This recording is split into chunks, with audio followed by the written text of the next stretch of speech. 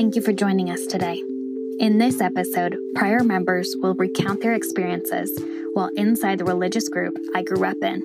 If you would like to learn more, share your story, or become a sponsor, please visit us at ColtonConnecticut.com. You are now listening to Colton, Connecticut. My parents had a home church. They had broken off from a church out in Mansfield Depot, Connecticut. Not because they disagreed with the pastor or anything else like that, but it was a long drive. My father felt like he could better connect with people in our location. We lived in Pomfret at that time. So he started a little home group.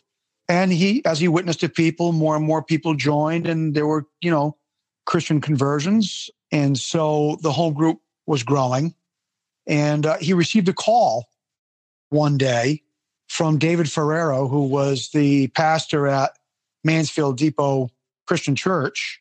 He had mentioned that he had been called by folks from England about a ministry opportunity, which involved hearing directly from God, which involved the possibility of seeing spiritual gifts in action, healing, casting out of demons, all that type of thing. And my parents were, and still to this day, are very convinced of the veracity and power of the gospel and the things that the apostles did.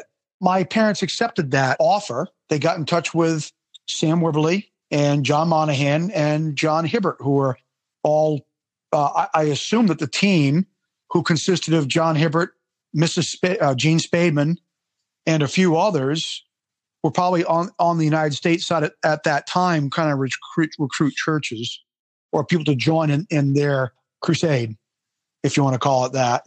So my parents met with John Hibbert and were convinced that there was perhaps a legitimate prophet in their midst, which was they named as Gene Spademan. And that was kind of the beginning of our involvement. We used to drive from Pomfret and attend church services in Jewett City at what was then Dayspring Church of God. Sam Wibberley and John Monahan were pastors there. And so we came down a couple of nights a week. We came down, I believe at that time there was a Wednesday night service, and we came down for Sunday morning and Sunday evening services. We'd drive back to Pomfret, have dinner on Sunday, come back down, go to church until church ended sometimes around 8:30, 9 o'clock. And then we'd be back on Wednesday for the 7:30 meetings. That was the beginning of it. At some point, with the vision for Jewett City, because the prophet, quote unquote, and I refer to Gene Spademan as the prophet, as they called her. Many will deny that they called her a prophet. She would deny that she was a prophet, at least in public. In private, that was a whole different matter. And I'll probably move on to that as we go along. However, there was an encouragement from Gene Spademan that God had wanted to make Jewett City his jewel city, a city set on a hill that would shine out the light and radiance of God and the gospel. And my parents were encouraged to move from Pomfret to Jewett City. The place we lived in Pomfret had belonged to my grandparents. My grandfather passed away when I was very young, about 4 years old, but they had bought that property after they had lived in New Hampshire for a bit. They bought the property from my grandparents, and my grandmother lived in a trailer at the back of the house, about 100 yards walk, or maybe less, about 50 yards walk. And she had a trailer there, and she was very comfortable. She was visited frequently. She was there for Thanksgiving, Christmas, all the holidays, 4th of July cookouts we had out in the back. She worked with us in the gardens. We had huge gardens on the property. And my parents were encouraged to sell that property in order to move to Jewett City. When my grandmother found out, she was pretty disappointed. Now, the house was well worn and probably could stand some upgrades. But that being said, we were probably in a position to do that.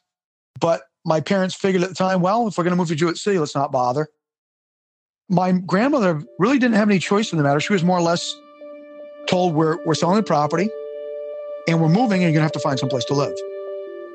So she found a senior housing place in Woodstock, and that's where she moved. A few days after we moved out, The woman that they had sold the property to was very interested in turning everything wild again, tore down the house and tore down the trailer and bulldozed everything into the foundations. And I remember stopping by there some weeks after that happened and absolutely sobbing my socks off, thinking, this was where I grew up. This was my childhood. This was my home. And it's been absolutely destroyed. Kind of go over that and moved to Jewett City in around about 1981. I was engaged at that time to my future wife, and she lived in Putnam, which was only 15 minutes from Pomfret. We moved to Jewett City. I had car issues. I had other issues. It was very difficult to get to see her. And it was quite a strain on our relationship at that point. We made it through. Fortunately, we've been married 36 years, which is awesome. But the estrangement to my grandmother from my parents and the rest of us, she never, ever got over that.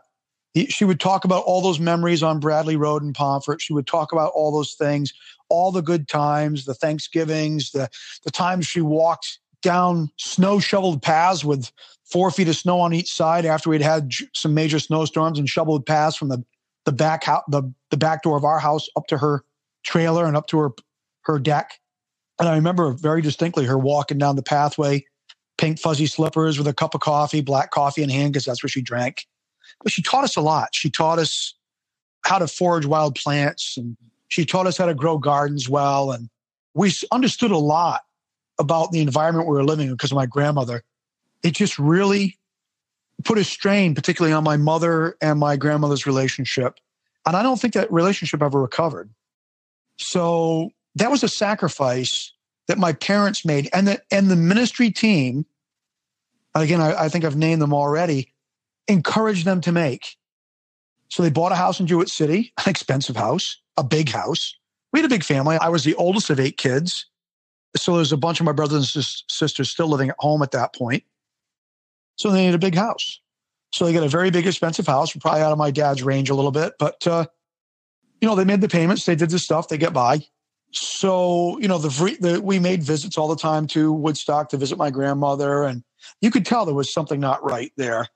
And eventually over time, it just kind of drove this division. So then moving to Jewett City, where we were encouraged to move. And I can't explicitly say why that was encouraged. All I can think, and the general feeling was, by being in town, by being close to the church, we could be more effective. What we didn't know was coming was 24-hour prayer sessions, disciplinary sessions, and all that, which made it, as we were gathered into 1 square mile that Jewett City is, we kind of got sucked in. It seemed very innocent at first, but we got sucked into this thing that eventually became something that my parents abandoned. They weren't in Dayspring for a very long time, maybe about 4 or 5 years before they finally realized there was something up and left. They never said anything to my wife and I because they were afraid that we would be encouraged to cut off all our relationship and all our conversation with them. I'm going to talk a little bit about how that move then affected my career. When my wife and I got married, I was working at U.S. Gasket and Shim. I started from the bottom in a metal cutting department and slowly worked my way up through, became a traffic manager, which was in charge of shipping and loading trucks and making sure everything got measured, weighed, and appropriately labeled for going out for shipping to various parts of the country. We had a plant in California. We had a plant in England. We had a plant in Ohio that I shipped stuff frequently to. So I kind of moved up relatively quickly, and it was a great job. I left that job for a short time to go to work for my dad. He was an electrical contractor. And when they moved to Jewett City, I felt I needed to support my dad and his business. And that's what we did. And eventually Dad didn't have enough work. The economy was kind of sour. That was, the beginning of the end of the housing market and really the housing bust that went on into the 80s. And so work was pretty skinny for my dad. And eventually he said, look, I can't do this anymore. So I went back to U.S. Gasket and Shim. I got a job. Again, I worked all the way up through the departments. And there was a job posted to become an estimator. And it was a job that I was kind of wanting. And so I applied and I was accepted for that job. They encouraged me to take that job. My wife had gone, she worked in a bank, and she had gone to work at Sam Webley Tire, which Sam Webley, who was one of the pastors of the church, owned. And they considered it God's business because Sam wanted to take all the profits from the business and pour them back into Dayspring and our sister church, King's Chapel in Norwich, and Bethel Church, which was the church in England where the prophet Gene Spademan and John Hibbert and some other ministry members, the Jenkinsons and Wesley Best, were all from. They made frequent trips over here. The airfare was expensive, and so that needed to be underwritten. Sam had bought a relatively successful business from his father. Webley Tire had 2 locations. So Kathy at one point be convinced to work there with another lady in the office. One Saturday I happened to go by and I was going to go fishing because I had Saturdays off. I worked a normal 40-hour week like everywhere else that humans did back in that day. And Sam trapped me kind of downstairs and brought me up to his office. He said, "I think you make an awesome salesman. And I want you to come to work for me." And I said, "I just got promoted to this other position and I love the job I'm doing." No. And he said to me directly, he said, "What if it's God's will for you to work here?" And I said, "Well, if it's God's will for me to work here, then I guess I don't have much choice." He said, "Well, I'm going to ask Mrs. Spademan." So Sam Webley made the call. The answer was, wait. So this went on for about between 2 and 4 weeks. We waited. I kept on working at my other job. I was being very successful. I was getting trained. I was flown to Ohio to get more training. They were very pleased with my progress. It was really a good job. And eventually I got a call from Sam that said, "Yes, it's God's will for you to come and work here." And I very regretfully gave my 2 weeks notice at U.S. Gasket and Shim. I was making pretty good money at the time.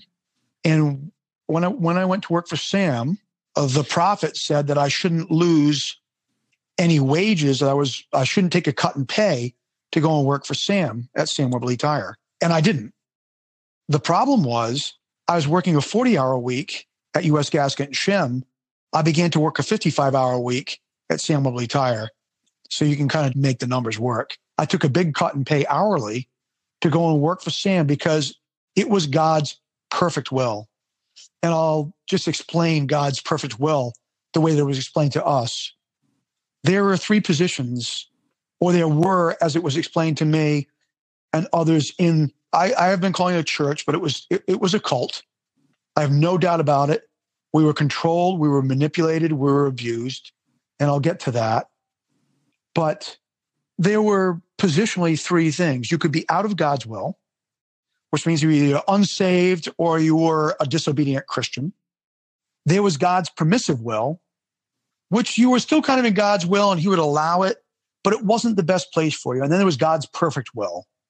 God's perfect will meant you were walking right in the center of the road that he wanted you to be on. You were in a place where you could win souls. You could be the best Christian you could be. You're obedient. Your prayer life would be flourishing. Everything. And the ministry and the prophet could tell you what God's perfect will was for your life. And that's what I was told was God's perfect will for my life. So I left a good paying 40-hour-a-week job in a good profession to go to work for Sam Webley Tire. That was in 1985. I stayed with Sam Webley Tire till 2000. I held various positions in that job. I went from working 55 hours a week to as much as 80 hours a week. When I became in charge of the road service department doing commercial truck tires and tractor trailer tires and agricultural tires, we had a 24-hour service. So anybody could call you anytime you had to go out and fix a tire. I ran that 24-hour service for a 3-year stint by myself because there was no one else to do it. So it was not uncommon for me to work 80 hours a week, and then get called at 2:00 in the morning and go out and change a tire or several tires and be out for 3 more hours and then expected to be at work back on time. The problem was we were also expected to attend church services regardless of the number of hours that we were working. So I would sometimes walk in to some of the church services smelling of cow manure because I'd just been on a farm, and I was advised and encouraged not to go home and get a shower, get cleaned up, but make sure I showed up to service. So I feel like that was all part of the manipulation that was going on. I kind of liken it to, everybody says, well, it's like the frog in warm water. You keep turning up the water, keep turning up the water. Eventually the water is boiling, but the frog doesn't know it because it's getting slowly cooked. There's no reaction to the increasing temperature. And that's kind of how it was for a while with us at King's Chapel, Dayspring, Bethel churches. But the intensity of the expectations of remaining in God's perfect will increased. I know at one time I was so discouraged about 5 or 6 years into my employment with Sam that I actually applied for a couple of other jobs and I had interviews. I also was running a small photography business at that time, doing very well. I had an invitation. I did so well on some of the wedding photography things that I did. I had an invitation to be flown by the bride and the groom to Puerto Rico where the wedding was taking place and charge them my full prices and do the wedding in Puerto Rico. Sam got wind of that, and that got kind of telecommunicated over to England. And the word came back when they pulled me in a back room and said, Cyro, which was Mrs. Spademan's nickname, said, get cleared up or cleared off. And so they basically were threatening me with judgment from God if I chose to leave Whibley Tire, or if I chose to do stuff on the side like the wedding photography and things like that. I was totally dedicated to Whibley Tire and to the church. During this time, things kind of got more intense. It started out with Dayspring as very lighthearted fellowship at times. And then there were times of intensity. And the things we tried to do for outreach to community, we borrowed a horse-drawn carriage hay wagon type thing from a local orchard, and we sang Christmas carols going through the streets around Christmas time and stopped at some of the local bars and sang Christmas carols outside and tried to reach the community. That was very early on. As we progressed, that community outreach ceased.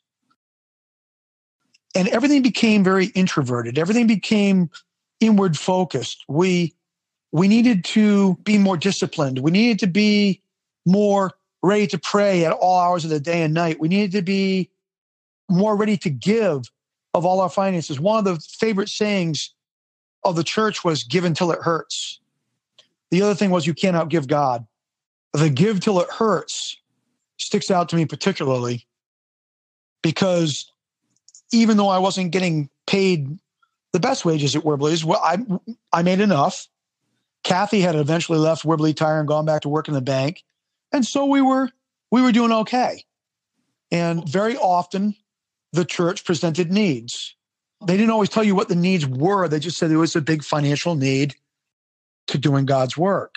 Well, Kathy and I had been, going along, doing our thing and scrimping and saving to go on a vacation. We wanted to go on a vacation. We wanted to take a week and go to Vermont, rent a timeshare. So we had pretty nearly $1,000 saved. And we were sitting in church. They got up to the pulpit and there was presented a big need. There was a need in the church. They needed to collect, I forget what the figure was, $20,000 or thereabouts. And they encouraged everybody to pray right then, to seek God, and then to give whatever they could, maybe more. Being convinced that this was God's work. We talked about it. We prayed. We talked about it. I said to Kathy, I said, what do you think? Should we give this vacation money that we have? And we both eventually agreed. It was very heartbreaking to do. We'd worked a long time to have this. We gave that money. About a week or two later, we found out it was for Sam Whibley and his family to go on vacation to Paris, France. We didn't go on vacation for years after that. That was part of the control that they exerted. They really did convince us that we needed to give to this need. And that's how some of the money was spent. I can tell you about other instances because as I stayed in my time in the church, as I gained favor with the ministry team, as I worked my guts out for Webley Tire. My sacrifice was apparent because I spent very little time with my family. I didn't see much of my boys growing up. I missed a lot of their sporting events. I missed my son running into championships in New York and cross country. Very difficult times, and my kids remember that still. But we were kind of rewarded for that. I eventually became an elder in the church. So part of that was, meeting with the ministry, taking offerings, counting the offerings, kind of protecting the financial well-being of the church, making sure that not too much information got out about that. So it was very secretive about where the money went. So I did gain a kind of inner workings of where this money was going. Some of it was public knowledge. Some of it was Mrs. Spademan and her family went on a thing to Disney in Florida, and they stayed there for weeks. And they rang up all the expenses on an American Express card, and we were expected to give and give and give. Matter of fact, their thing was give till it hurts. We leveraged our credit card to pay for some of those debts, which put us in debt.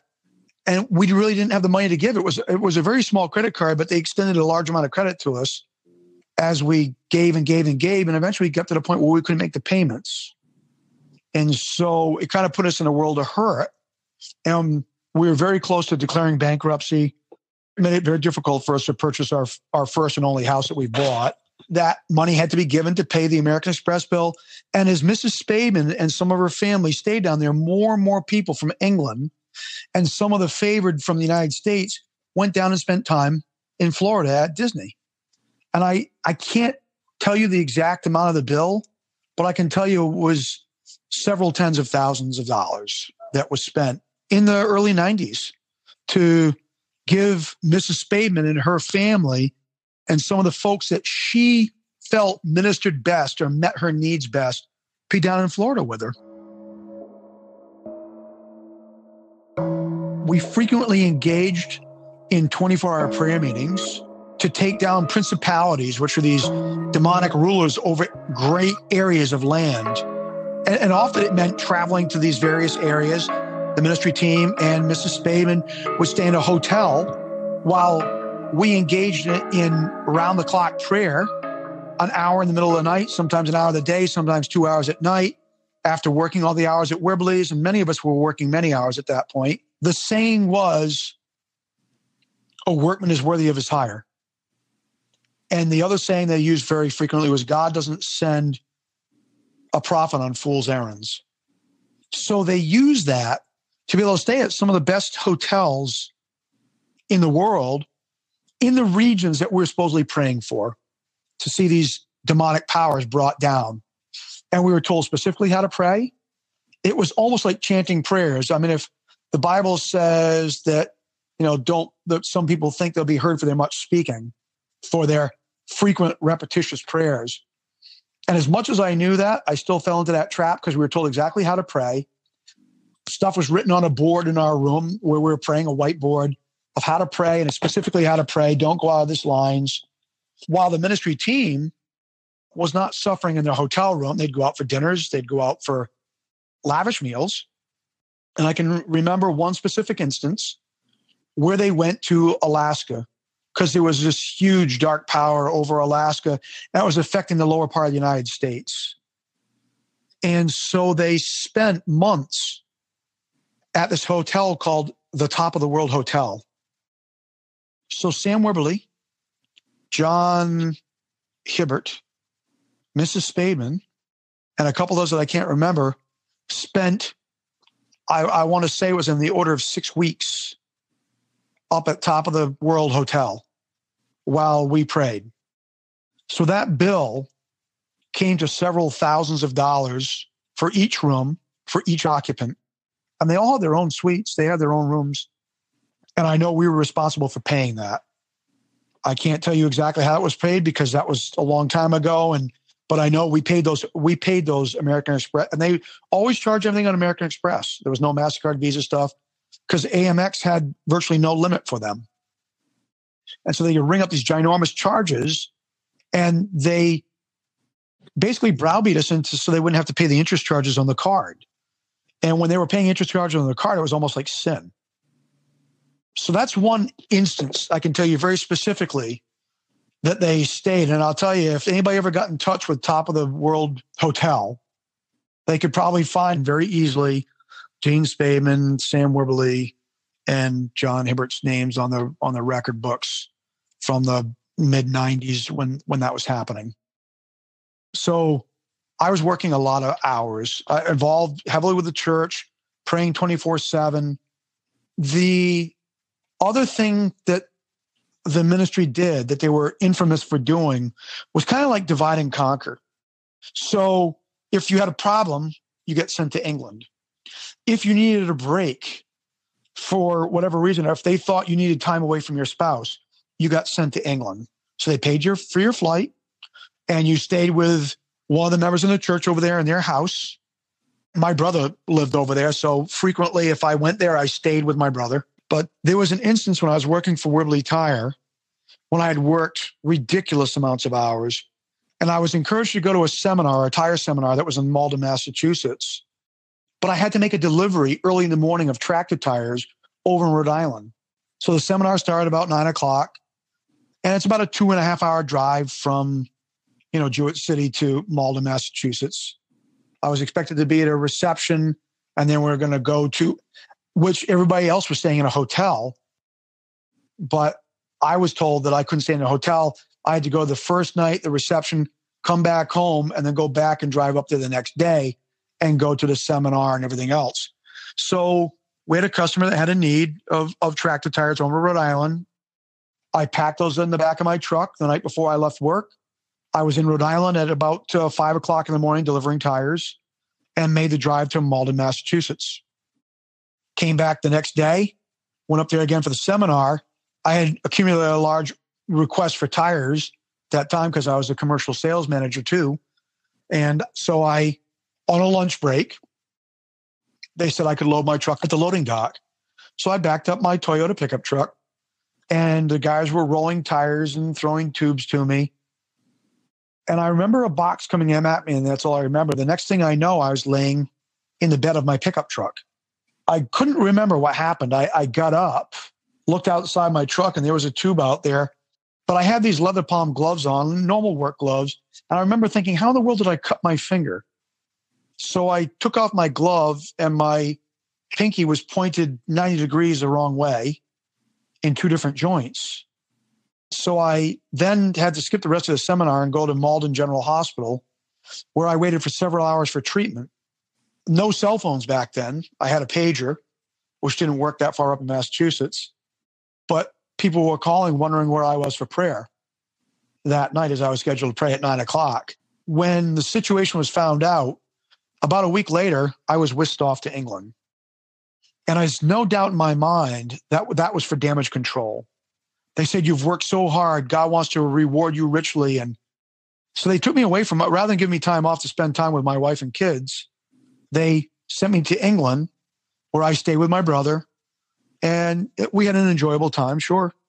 I spent some time with Mrs. Spademan. She tried to encourage me with things. So it was basically further brainwashing. And when I came back, Kathy met me at the airport, and she'd organized for a hotel for us to stay overnight in Boston, because I flew into Logan Airport. And people were really not very happy. I'd spent 2 weeks away from my wife, and they expected me back praying that night. And Kathy had different plans. And at that point, things started to change a little bit for me. We started to see things that weren't correct. But I used to preach in the church. And this is another interesting thing, amazing amount of control that went on in what eventually became known as King's Chapel, because the pastor of King's Chapel had been encouraged to learn Spanish and go on a mission to Honduras, where they were working in an orphanage in Honduras. So that church was going to be without a pastor. That was our sister church.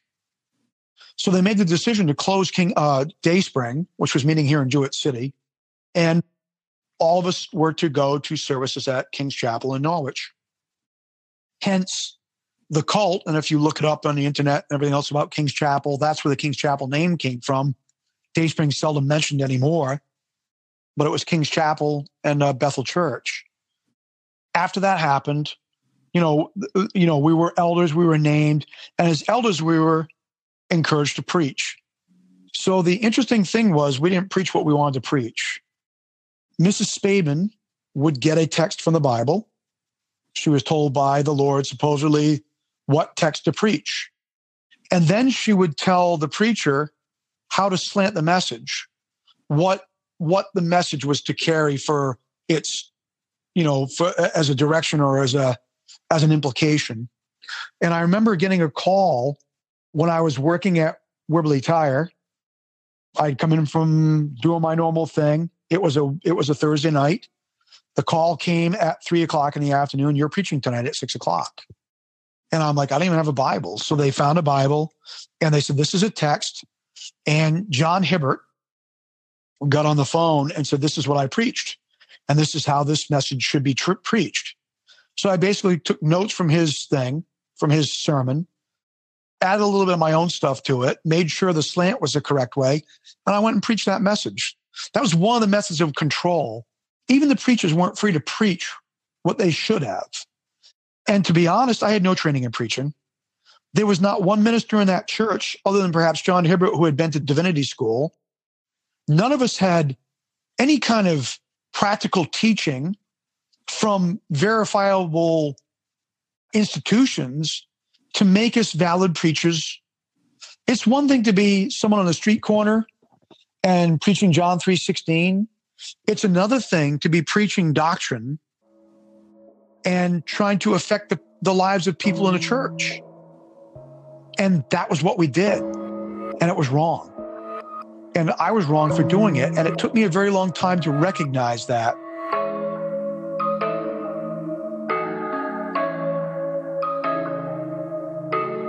Thank you for listening to Colton, Connecticut, as I explore, investigate, and learn more about the religious group I grew up in, located in Norwich, Connecticut, and Mansfield Woodhouse, England, formerly known as Dayspring, King's Chapel, Bethel, Peniel, and the International Church.